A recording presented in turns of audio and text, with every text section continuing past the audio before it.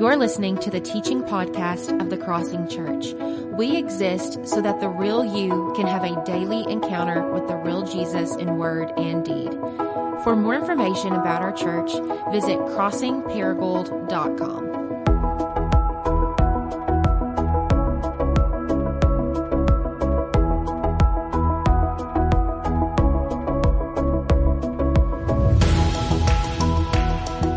Today's teaching text is Luke 19, 28 through 40. After Jesus had said this, he went on ahead, going up to Jerusalem. As he approached Bethphage and Bethany at the hill called the Mount of Olives, he sent two of his disciples, saying to them, "Go to the village ahead of you, and as you enter it, you will find a colt tied there, which no one has ever ridden. Untie it and bring it here. If anyone asks you, 'Why are you untying it?' say, 'The Lord needs it.'" Those who were sent ahead went and found it just as he had told them. As they were untying the colt, its owners asked them, "Why are you untying the colt?" They replied, "The Lord needs it." They brought it to Jesus, threw their cloaks on the colt, and put Jesus on it. As he went along, people spread their cloaks on the road. When he came near the place where the road goes down the Mount of Olives, the whole crowd of disciples began joyfully to praise God in loud voices for all the miracles they had seen. Blessed is the King who comes in the name of the Lord. Some of the Pharisees, peace in heaven and glory in the highest. Some of the Pharisees in the crowd said to Jesus, "Teacher, rebuke your disciples." "I tell you," he replied, "if they keep quiet, the stones will cry out." Thank you. Remain standing. Let's pray together one more time. Father, thank you for your word. What a gift that we would have that word from you preserved for these so many years so that we could not just read it, not just be informed, but that our hearts would be changed. That's what I ask you to do today. Holy Spirit, do what I certainly can't do. None of us can conjure up on our own. And let's change our hearts through your presence and your word. I pray in Jesus' name.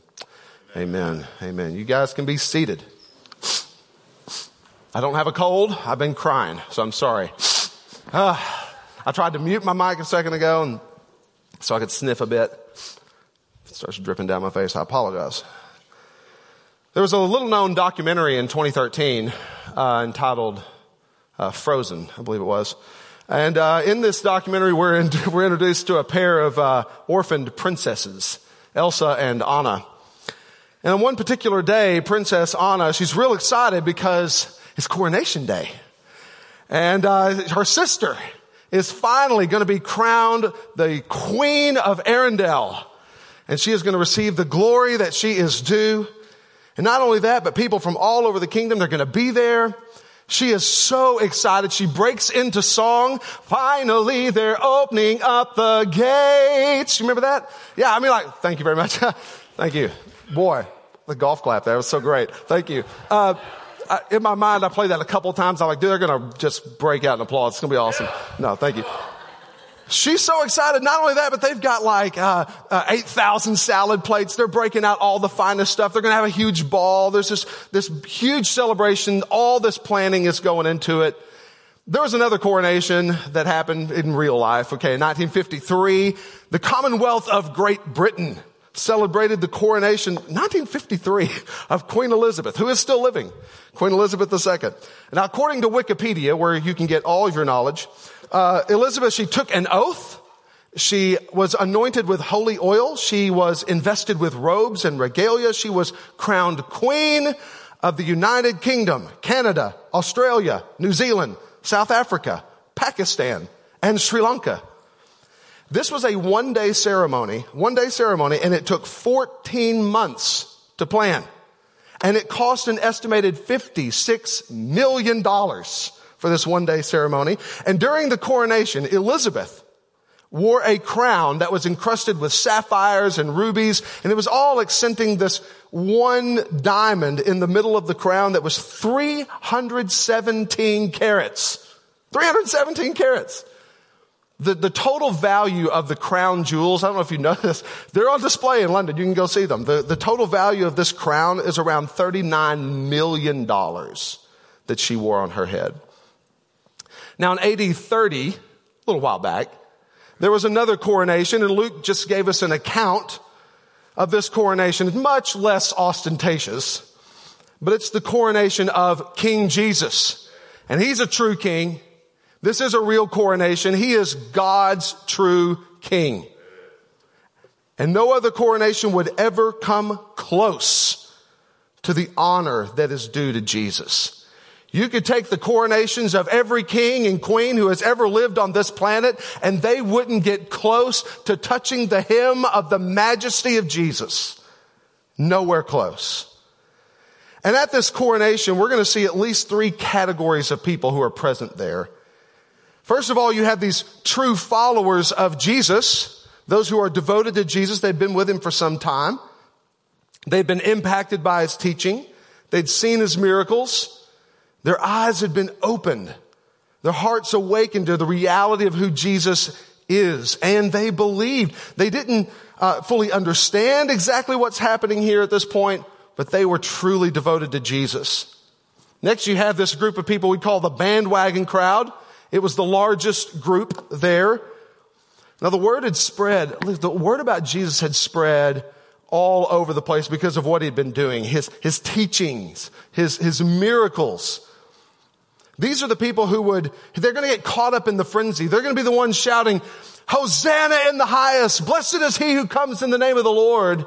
And later the same week, the same people who are going to be shouting, crucify him, crucify him. Finally, you have the enemies of Jesus. And most of these people, by the way, are really religious people. And they hated Jesus. They had for some time. They've been plotting to kill him for some time, since early on in his ministry. And it can be assumed that in a crowd like this, or people watching online, that we fall into at least one of these 3 categories too. Like many of you here, you're the faithful. You've given not just your mind to the idea of Jesus, but you've given your hearts, your lives to following Jesus. Others of you are more like the bandwagon crowd. It could be any number of things that brings you here or gets you to tune in. It could be a spouse trying to please him or her. It could be to get something from Jesus. Maybe a better life, maybe get a promotion, maybe get relief from guilt that you're carrying around. Maybe you see the joy in others who are following Jesus and you just want in on that. But just know, if that's you, I want you to know that you are welcome here. I want you to feel shame for being here. You're welcome here. And there may be others who happen somehow to be in this room this morning, or maybe just watching, who have a genuine animosity towards Jesus. Like maybe you've been hurt by the church. Maybe you truly believe that Christianity is bad for the world. There are people who believe that. Or that it's just maybe a made-up collection of fairy tales trying to control the masses. It is a growing crowd in the West, by the way. Christopher Hitchens once called Jesus the Santa Claus for adults. This is the idea that this is just a way for us to feel better about ourselves, and it's really kind of sad. And of course, there's others that may just be indifferent. They don't care. But whatever or whoever you are, regardless of where you are, there's one thing that we do all have in common. We all have hopes. We all have dreams. We all have like these itches that we're trying to scratch. We all want to be known. We all want to belong somewhere. We all want to be loved. And we're all trying to scratch that itch, to quench that thirst. And no matter how we try or where we look, somehow we always seem to find ourselves let down. But just like when Jesus enters Jerusalem on Palm Sunday, where he openly declares who he truly is, the King, just like that, he comes to you with the truth about who he is.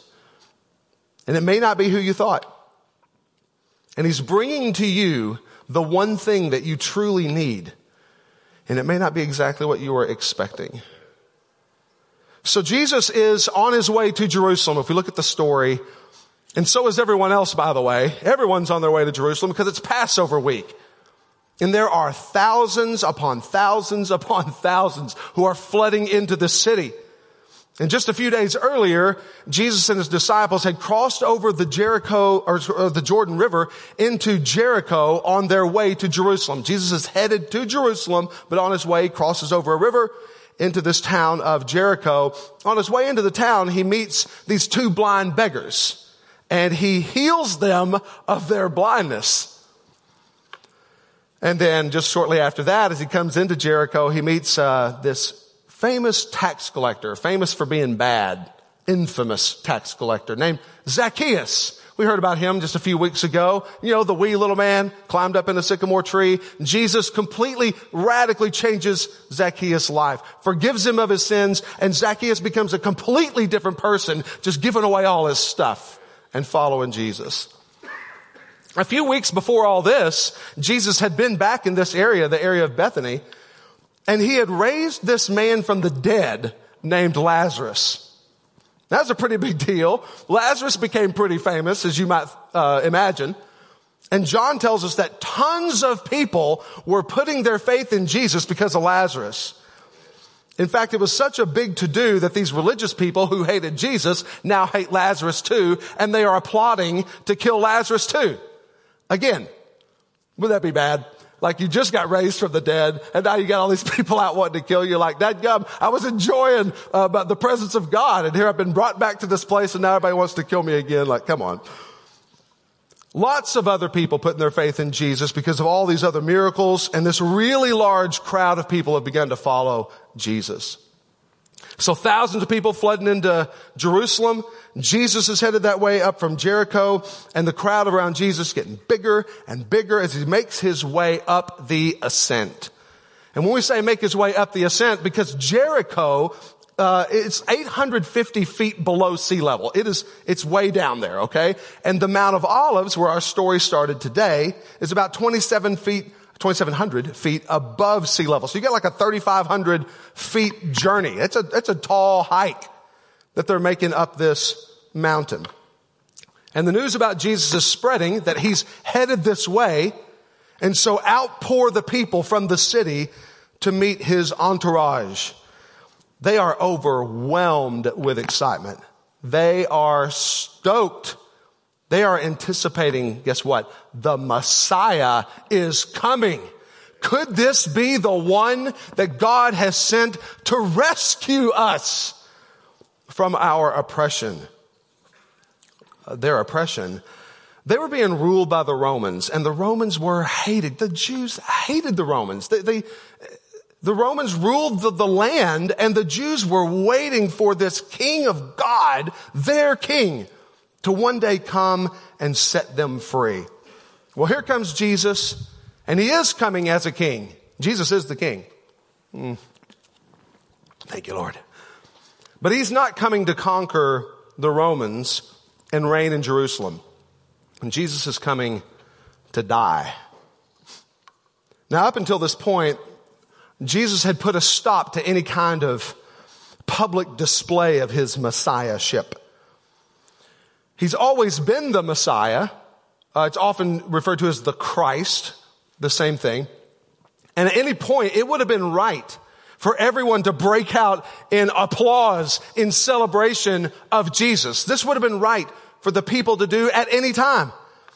But over and over and over throughout the Gospels, we see Jesus putting a stop to any kind of display like this. He never would allow it. For example, John records that after Jesus feeds the 5,000, he knew, it says, that people intended to make him king by force. So what does he do? He withdrew and slips away. Matthew tells us in chapter 16 of his gospel that Jesus was asking his disciples, hey, who do other people say that I am? Like, well, some people say you're John the Baptist, come back from the dead. You know, some people say, well, you're one of the prophets, you know, you're this or that. And then Jesus asks this awesome question. Oh, he's asking you this question too. Who do you say that I am?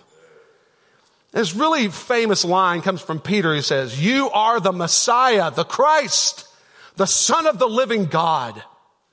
And Jesus says, he doesn't deny what Peter says.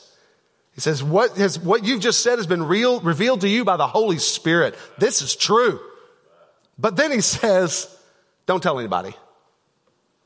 He tells his disciples not to tell anyone that he's the Messiah. In fact, there's this whole motif that runs throughout the Gospels, especially in the Gospel of Mark, known as the Messianic secret. And why is this? Why is it that Jesus wants to hide or just not publicly display or really come out with it that he's Messiah, because he is. Well, the reason is that it's not his time. When Jesus performs his very first miracle, where he turns water into wine, his mom's like, Jesus, they're running out of wine at the wedding. And Jesus is like, woman. He didn't say it like that. He says in a real wonderful way. I mean, it was honoring. I don't know why. Anyway, he's like, my time is not come yet. What time is this? Well, it's talking about the time that he is going to go to the cross. His time isn't here yet. But here in our story today, as Jesus is coming into Jerusalem, it's the first time that Jesus has allowed this kind of display. And why? Because it's God's time. It is time. You see, the religious leaders, they were very intimidated by Jesus. They hated Jesus. They wanted Jesus dead. And Jesus knew that any kind of display like this is really going to get their attention. Not only that, it's going to stoke so much hatred and animosity in their hearts that they have to move against Jesus. Jesus allows this public display of his messiahship because this is going to send him to the cross. It's kind of like this movie. I don't know if you've seen it, but I'm going to ruin it if you haven't. It's called A Quiet Place. And it is a scary movie, but there's no bad words in it. In fact, there's hardly any words at all in it. The premise of the movie, A Quiet Place, is that the world's been taken over by aliens, okay? And these aliens can't see. They can't see anything, but they can hear. They can hear better than like any creature in the world. And if they hear you, they like come running. They're so scary looking, I don't know why every alien is scary, but these things are scary. They come like running and they devour you like in seconds. It's crazy. Just make a peep, and that's what happens. Well, towards the end of the movie, get ready, I'm going to ruin it. Okay, if you haven't seen it, plug your ears. Here we go. Mute your TV. Here we go.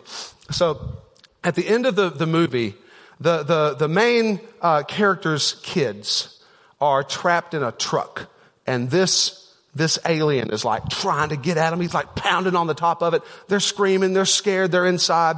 And the dad is standing, 30, 40 feet behind and sees this alien like trying to get his kids.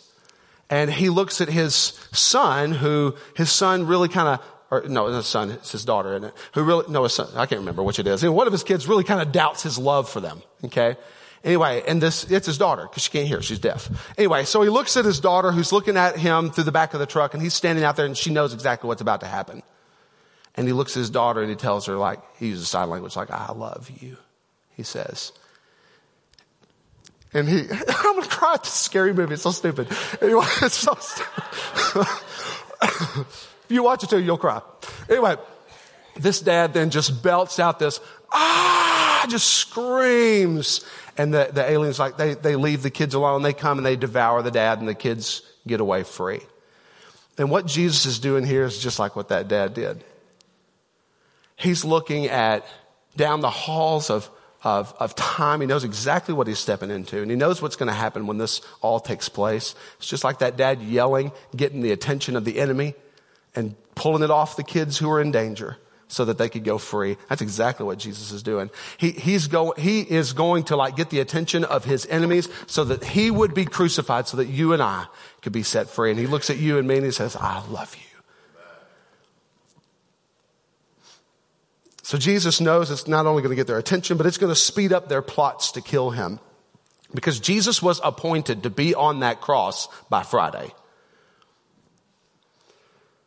Why Friday? Why is that such a big deal? Well, Friday begins the Passover. And this is the day when all the lambs were slaughtered. All the sacrifices were made. The Passover was a celebration of an event that had happened 1,300 years before this, when God's people were enslaved in Egypt. You may know the story, and Moses is going to lead them out. You may have seen the movie, but Moses is going to lead the people out of Egypt, and God tells the people, the last plague that is coming upon the people of Egypt and upon Pharaoh is that God is going to send a death angel to kill the firstborn of every household. But you can escape the judgment of God if you'll take a lamb, you'll slaughter this lamb. He gives certain instructions on what to do. And then he says, I want you to take the blood of that lamb and spread it on the doorpost of your house. And when the death angel sees the blood of that lamb, he's going to pass over you. and so that the judgment of God doesn't fall upon you.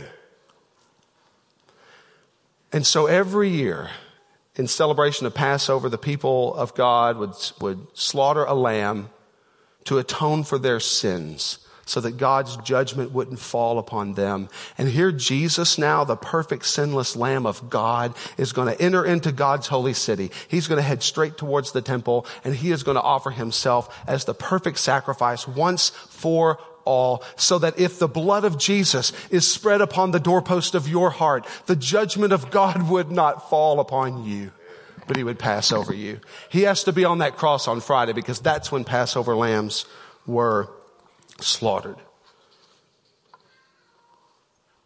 Not only that, not only does it have to be on Friday, but it has to be in Jerusalem. Jesus isn't just going to die on behalf of the people anywhere, but it's in Jerusalem. It's the holy city. It's where the temple of God was. It's where the altar was. It's where all the sacrifices were made. Not only that, 600 years earlier, 600 years before Jesus walks into or rides into Jerusalem, this prophet Ezekiel had a vision where he saw the glory of God, which was believed or understood to be in the temple, okay, in this most holy place.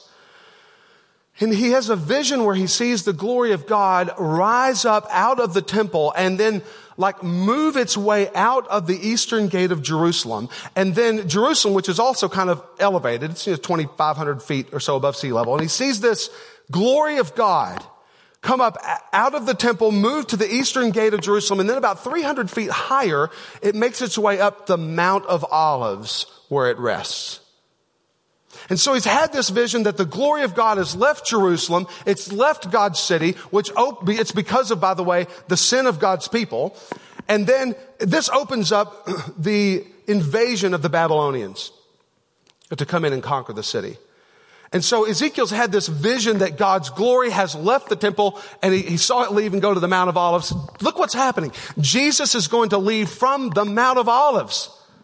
The glory of the only Son of God is going to descend from the Mount of Olives down that 300-foot slope down across the Kidron Valley and into Jerusalem. And according to Mark's gospel, he's going to walk straight into the temple. The glory of God is coming back to Jerusalem. God is coming for his people. And it has to be here. So Jesus knows exactly what he's doing. He knows this is God's timing. He knows it has to be now. He knows it has to be here.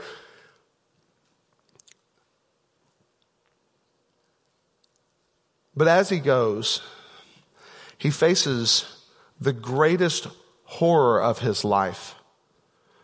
Jesus faces the judgment of God. Separation from the love of his Father. Jesus is going to experience death, something that the Son of God has never known. Not only that, but he's going to experience the full wrath of his Father. He's going to be treated as a sinner. You remember later in the week, Jesus, just before he's crucified, he goes to a garden and prays. It says that his soul is in great agony. And so he prays before his Father for at least an hour. And he prays and asks if the Father will let this cup pass from me. Isn't it a weird thing to hear? It sounds weird to me. Why would Jesus, who wants to do the will of God, he's come to die for his people. When Peter said, no, I'll never let you be crucified. Jesus is like, yeah, he was Southern. But Jesus is like, get behind me, Satan. He's like, this is why I came. This is what I'm here to do. And yet the day before he's crucified, Jesus, or the night before, he's praying to his Father, let this cup pass from me. Why would he pray something like that? Well, it's because Jesus is not just going to die. He's going to feel the full weight of the fury of God as if he had done what you've done. As if he had treated God the way you'd treated God. And he is going to become sin for us. So outside, there's this big frenzy going on. The Messiah is coming. People are getting excited. Here comes Jesus. Perhaps this is the time when God's going to restore Israel to its proper glory. The King is coming and the Romans are going to be out of here. Maybe this is the time when Israel is made the crown jewel of the world. And they are so excited. And that's what's going outside of Jesus. That's what's going on outside. But inside of Jesus, he knows that the king has come to die. So lots of people, we've talked about descending upon Jerusalem. Some estimates put the influx of people around 2 million people. The reason they think that is because Josephus in the first century, there's this historian named Josephus who talks about 10 years, I think it was, after Jesus was crucified, there was one particular Passover where over 260,000 lambs were slaughtered at the Passover. And if it's one lamb for every 10 people or so, it'd be over 2 million people in the city. Not only that, but there was a huge crowd around Jesus. Some estimates are over 250,000 people in this entourage of people as Jesus is coming into the city. After all, Jesus had basically banished illness from the area. He had healed disease and taught with authority, healed the blind just 2 days before. No doubt those people, those 2 men right there were in the crowd with him. I would imagine Lazarus was in the crowd too. Bethany, by the way, it's on the back side of the Mount of Olives. So where they are in Bethany, they can't yet see Jerusalem. So the Mount of Olives is kind of between them. You have to crest the hill in order to see God's city. But as Jesus and his disciples crest the Mount of Olives and get to the top, the holy city of God comes into view. And that magnificent temple that Herod had built, plated in gold, you could just imagine, shined in the sun as Jesus came over that hill. I'm telling you, the excitement had hit 11. And in verse 30 to 31, let's backtrack just a second. This really kind of humble display of Christ's omniscience. He knows something and he makes this really odd request. Jesus tells his disciples to go over and to this nearby village. We assume that it's Bethphage. And go over to this nearby village. And as soon as you enter the village, you're going to find this colt. Matthew tells us that he's actually going to find a donkey, the colt's mother, and this colt. And I want you to untie them and bring them to me. Okay, that's an odd request. How does he know that there's going to be a colt tied up there? Well, it's because he knows everything. Like Jesus, he's a little different than you and me.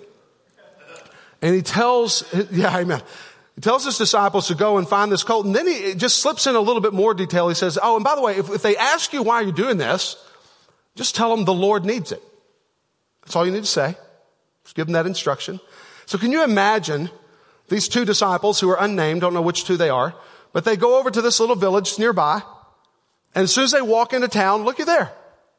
It's a donkey and a colt tied up right by this house. They're like, that's just like Jesus said. You know, I guess we're going to untie it. So they go over there and they start to untie this donkey. And guess what happens?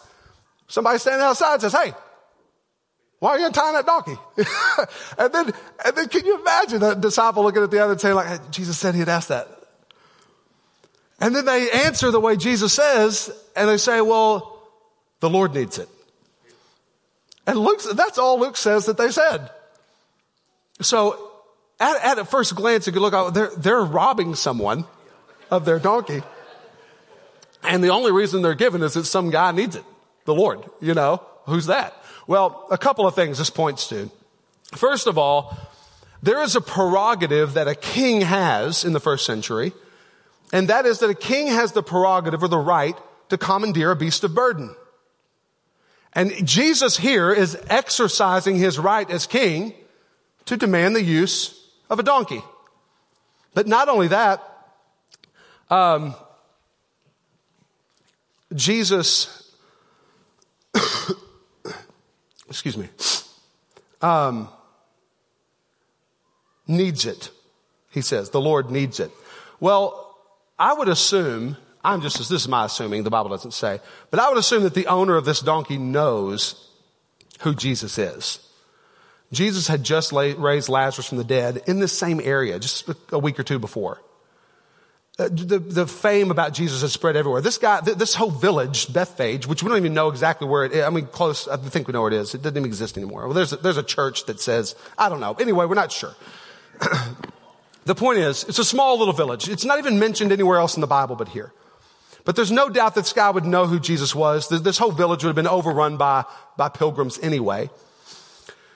And so can you imagine when he asks, why are you untying my colt? And these men say, the Lord needs it.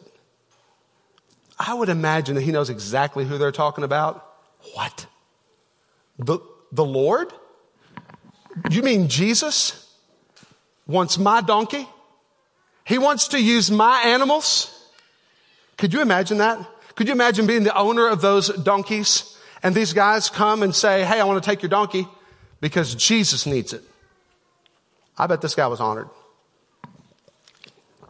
I bet he was excited. I bet he was really happy to allow his donkey to be untied and taken to Jesus. Let me ask you this. What needs to be untied in your life? What do you have that Jesus could make use of? And some of us come to Jesus thinking like, well, I don't really have, and some of us think, well, we got, God's lucky he saved me. I got lots to offer. But most of us probably think, I don't really know that I have anything to offer God. But I want to tell you this, that if you will simply make yourself and whatever it is that you have or don't have, make it available to God, you'll be amazed at what he can do with your life. Rick Warren says this. He says, God is looking for people to use. And if you can get usable, he will wear you out. The most dangerous prayer you can pray is this: use me.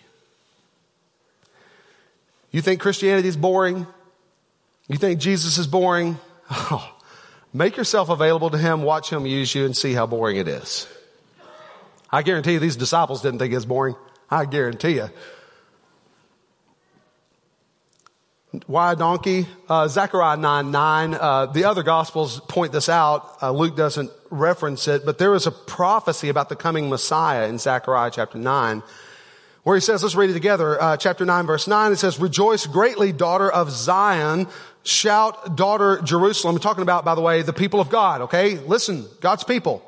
Rejoice. See, your king comes to you, righteous and victorious, lowly and riding on a donkey, on a colt, on the foal of a donkey. Not just a donkey, he says, but on the child of a donkey. This we see in the Gospels is a colt that has never been ridden. It has a specific purpose, and that is to be used by the King of the world. That's its purpose. And now in verse 35 to 38, they bring it to Jesus. They throw their cloaks on the colt and put Jesus on it like he's a king. They place him on the donkey, and he went along. And as he went along, people spread their cloaks on the road. We see in the other Gospels that not only did they put their cloaks on the road, but they began to cut branches of palm leaves and lay those on the road too. They're waving them around and they're laying these branches on the road. Check this out, by the way. This is just like a visible image of the idea of submission. So, because I can't throw myself on the road and be under the feet of Jesus. That would hurt myself. Boy, I'm coughing now. I don't know what's wrong with me. Anyway, excuse me. Oh, thank you. I can't do that, but I can take my clothes and I throw them there. They're showing submission to the king. It's why every throne that you see in ancient times is elevated. Whenever you come to the king is above you and you're under his feet. You're submitting to the king.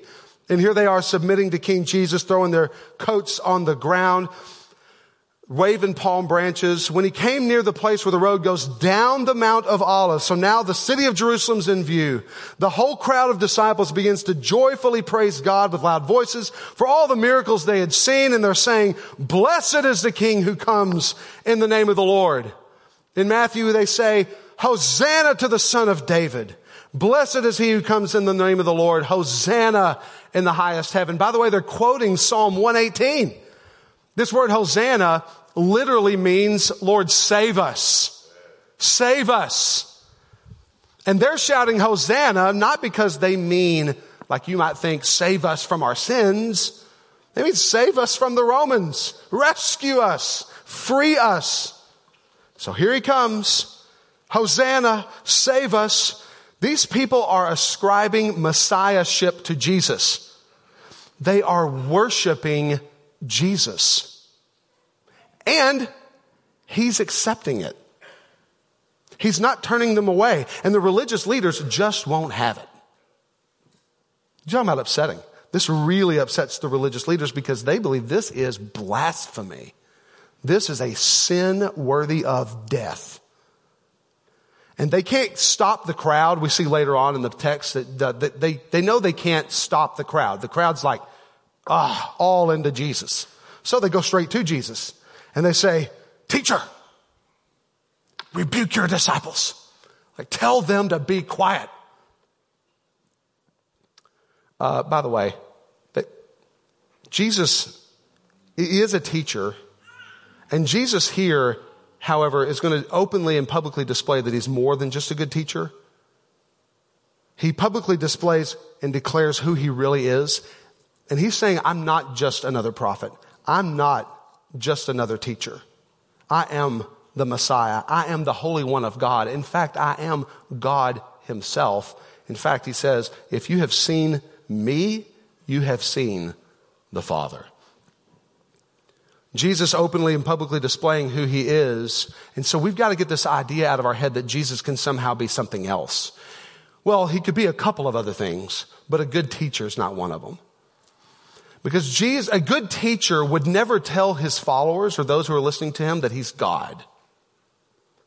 A good teacher would never encourage you to lay down his life for his teachings. C.S. Lewis says this: either this man was and is the Son of God, or else he's a madman or something worse.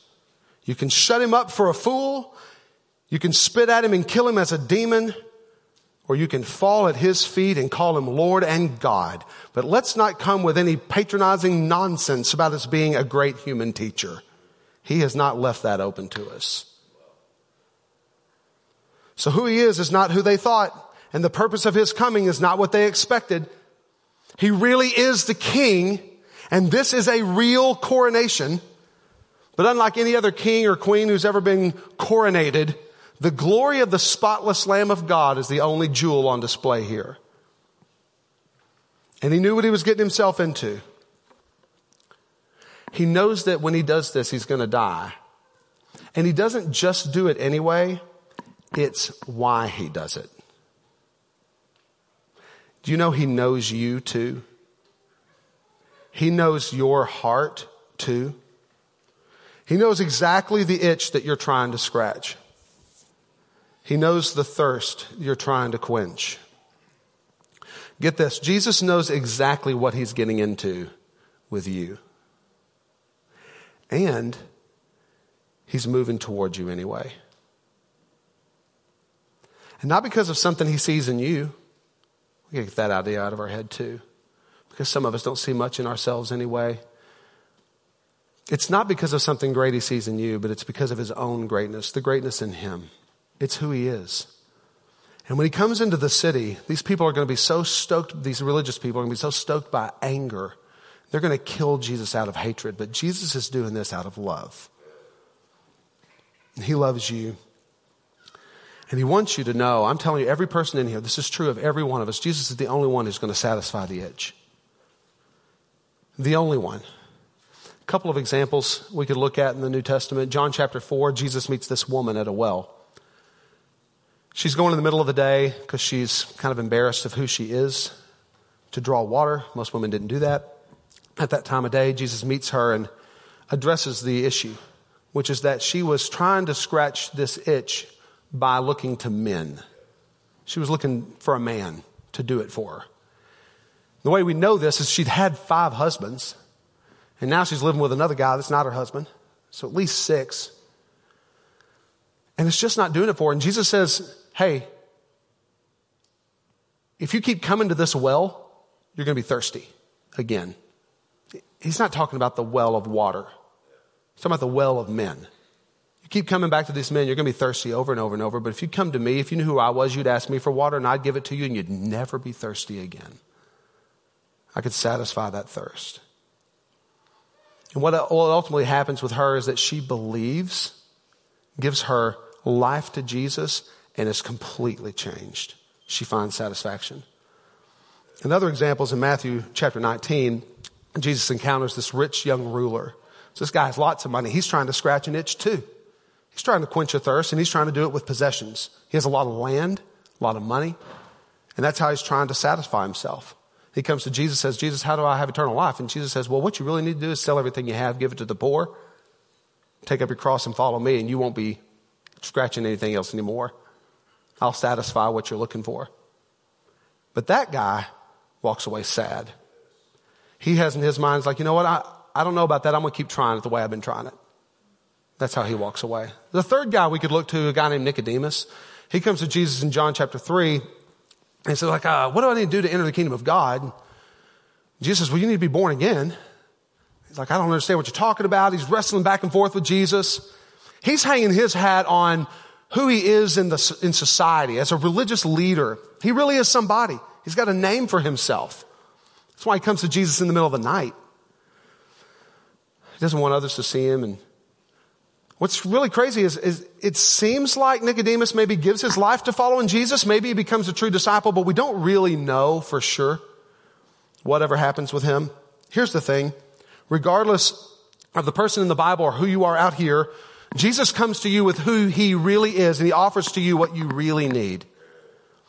But there's an offer placed in your lap to either believe that, to trust that he alone can satisfy the thirst that you have. And he invites you to let go of all the things that you've been trying, all the things you've been going to in this life, to satisfy and to trust in him. But it doesn't force that on us. Some people walk away like, nah, I can't do that. I can't give up all this stuff. I know it hasn't worked for me yet, but if I just keep trying, if I just get a little bit more, if I could just have one more experience, if I could just accomplish this one other thing, maybe that would be the thing that does it. But Jesus is the only one who can satisfy. And one day, there's going to be another coronation. This coronation of Jesus as he's coming down into Jerusalem here, it's pointing to the reality that there's another coronation coming. And when he comes next time, he's going to come again. It's not going to be on a donkey. It's going to be on a white horse. And it is going to have all the fanfare and luster that he deserves. It's going to be awesome. Scriptures tell us that every eye is going to see him on that day. Not just 250,000 or 2 million or whatever the number was. Every eye will see him on that day. And it will be glorious if you're trusting in him. Henry Nouwen, Jared shared a devotional with me yesterday, just as he was, I appreciate that, by the way, brother, very much. He ended this devotional on Palm Sunday with a prayer. And this prayer, I think I may have given it, we put it on the screen. He says, Almighty God, today we pay homage to Christ in his victory. Talking about Palm Sunday. With songs of praise, we accompany him into his holy city. Listen to this prayer. Grant, in other words, allow us, grant that we may come into the heavenly Jerusalem through him. Do you get that? Just like his disciples are following Jesus into the holy city of Jerusalem, we too follow Jesus into his heavenly city of glory. God is going to come. He's going to send Jesus another time. He's going to set up his kingdom here on earth forever and ever and ever. He will reign. He will put an end to all sad things. All evil will be gone. There'll be no sin, no more mourning, crying, or pain. The old order of things will be passed away, and everything will become new. And those who love him will reign with him forever. We'll enter that holy city with him. Grant that we may come into the heavenly Jerusalem through him who reigns with you through all eternity. Amen. Just a few days later, after all this would happen, Jesus would experience the last Passover meal that he'd ever experienced. And he's going to do it with his disciples. He's going to do it in an upper room. It became famously known as the Lord's Supper. And he flips the whole script, changes the meaning of the Passover meal. So rather than just remembering how God saved his people out of Egypt and how they were spared of their life, he says, I've come now and I'm giving myself as the perfect Passover lamb so that you may have eternal life, real life, life abundantly and to the full. And so he says, every time you eat this, every time you drink this from here on out, I want you to remember me. Not just remember something that happened long ago, I want you to remember me and what I've done for you. He says, this is my body. This bread, this is my body, which is broken for you. Do this in remembrance of me. He takes a cup and blesses it, gives it to his disciples, and says, this is my blood of the new covenant. There's a new promise I'm making. My blood is poured out for you. And every time you drink this cup, I want you to remember that my blood was shed for you. Do it in remembrance of me. And so this morning, we're about to come to this table too. So I want to invite those who are going to come and serve and those who are going to come and lead us in worship to go ahead and come at this time. We're going to go to God in prayer.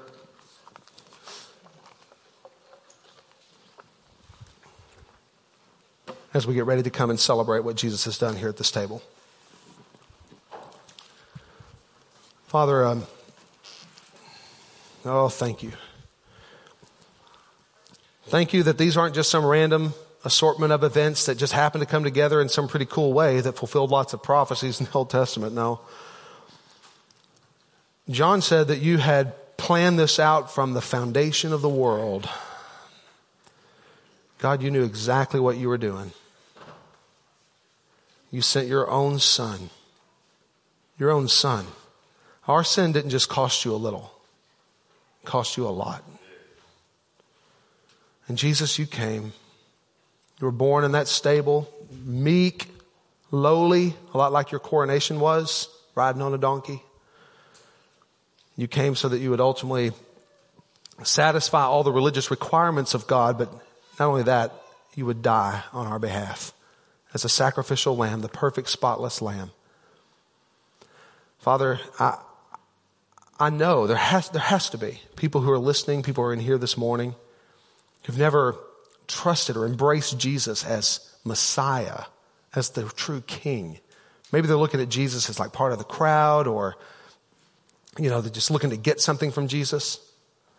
Father, I pray that you just have mercy.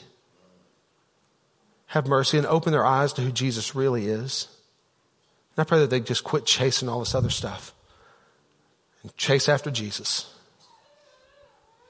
Father, even those who might be, enemies of Jesus, those who might be feel some animosity in their heart towards the church or towards Jesus, I pray you'd show them mercy. What a great testimony, a great story to know that you might change the heart of an enemy of yours. Would you do that? And God, as we come to this table, would we be reminded again of our need for Jesus? I pray in his name. Amen.